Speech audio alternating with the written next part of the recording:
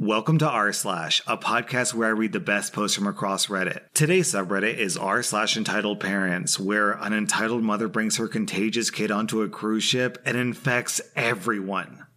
Our next Reddit post is from Sucrose. 2 or 3 years ago, I went on a cruise with my mother and my friend along with his mother. We grew up together, and our families are really close, so we're practically siblings. This was an 8-day cruise departing from New York City, going around the Caribbean and then going back up. The ship was one of those really nice and famous ones with tons of restaurants, pools, water slides, etc. It had a capacity of over 2,000 guests. On the second day, our parents made friends with another group of families, and we decided to head out together that day once the boat pulled into port. We met at breakfast to plan out the day. There were quite a few families with younger kids, and, of course, all young kids left to their own discretion and open buffets were wild and kinda gross. Later on, I overheard one parent complaining to someone about their kid.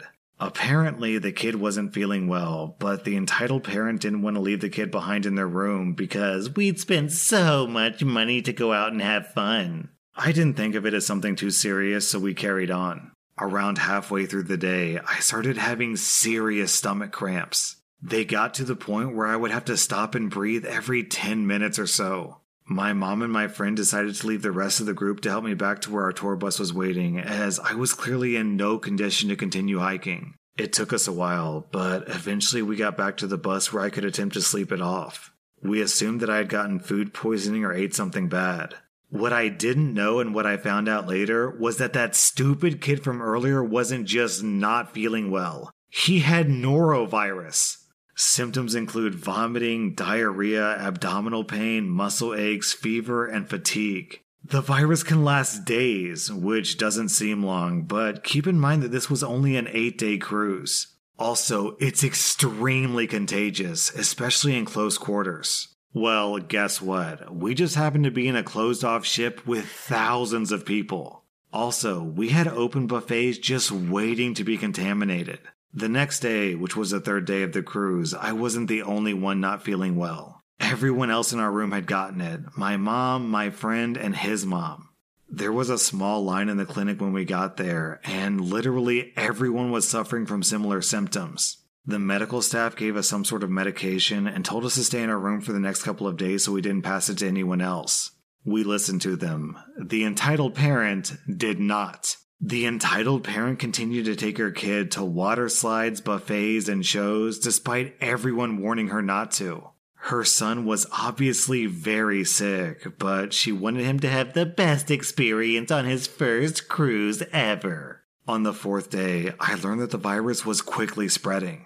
The cruise started offering free movies and in-room catering for those who were sick in a futile attempt to keep them in their rooms. Live shows were canceled because even the performers were getting sick. On the 5th day, the cruise announced that they couldn't dock the ship because the local authorities had heard about the outbreak and they forbade us from entering the port. Everyone was in a lot of pain. I could barely hold down water without throwing up.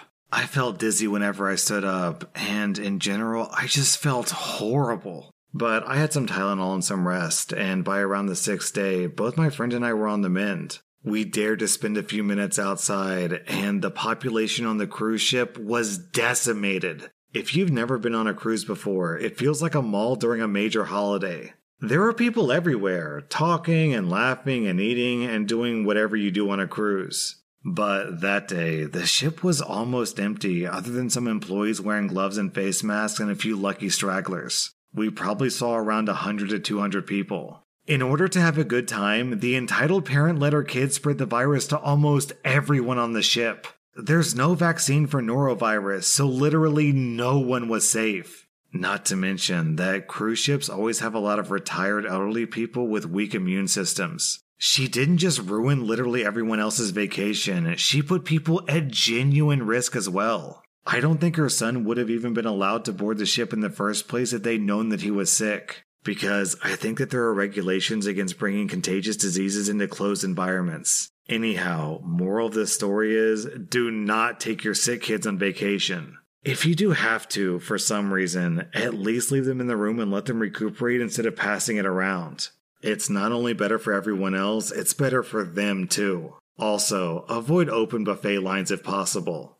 So this Reddit post was posted back in 2009. So now in 2021, it's really funny to read through this and see all the comments about how angry people are. These poor, sweet, innocent people have no idea what 2020 has in store for them. Our next Reddit post is from Mr. Meeboy. Background: I live in a rather quiet apartment building, but as soon as this crazy woman moved here, I knew that my situation was going to go tits up. I always try my best to be kind to my neighbors, and it wasn't any different for Entitled Mother. I enjoy having small get-togethers in my apartment with a couple of my neighbors. So when Entitled Mother and her annoying as hell kid moved into the building, I decided to invite them to a weekly adults-only game night. Don't judge, this was all pre-COVID. The party was set to begin at 7 p.m., but Entitled Mother came a good hour late. Our parties are for adults only because we have lots of alcoholic beverages and some weed set out. The Entitled Mother decides to ignore the clear as day rule that kids are not allowed and brings her little turd to my house. As soon as I see the kid, I tell her no kids allowed, but then she goes and says, "It's okay, he has my permission." I sigh and ask her to come back in 10 minutes because me and the neighbors have to clear all the weed and alcohol and pack them in the cupboards. She and her little turd come back in 30 minutes and immediately start eating all of my food. I'm a really non-confrontational person, so telling them to stop was a big no-no. This isn't even the real story yet. It's just some background to explain the mess that was about to happen. And then later on, COVID happened. My girlfriend was staying at my place during COVID because her parents both have pre-existing conditions. We went through the whole process, quarantine, testing, and eventually moving. So one day, I was out of the house getting groceries when my girlfriend called me crying, saying that she didn't feel safe in our apartment. Apparently, my girlfriend was taking a shower when she heard someone moaning.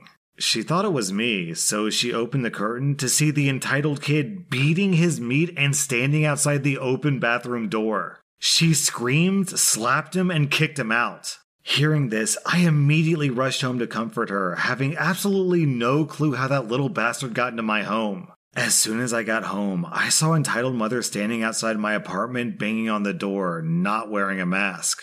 I tap her on the shoulder and start to explain to her that she really needs to control her kid.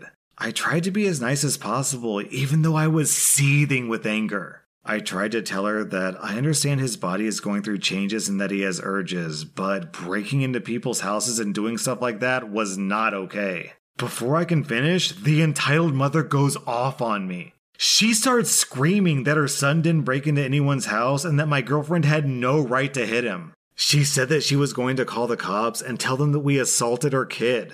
At this point, I was literally about to slap her, but I tried my best to remain calm and ask her how her son got into my house.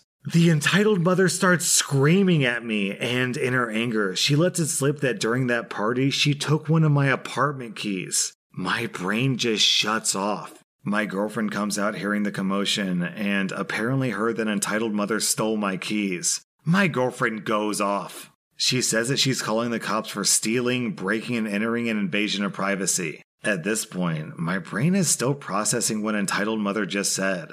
The Entitled Mother screams back that in her rental agreement, she was given full access to all the amenities of the apartment. And she somehow believed that my house belonged to that too. Keep in mind that I own my apartment, I don't rent. My girlfriend kept her promise and called the cops right then and there.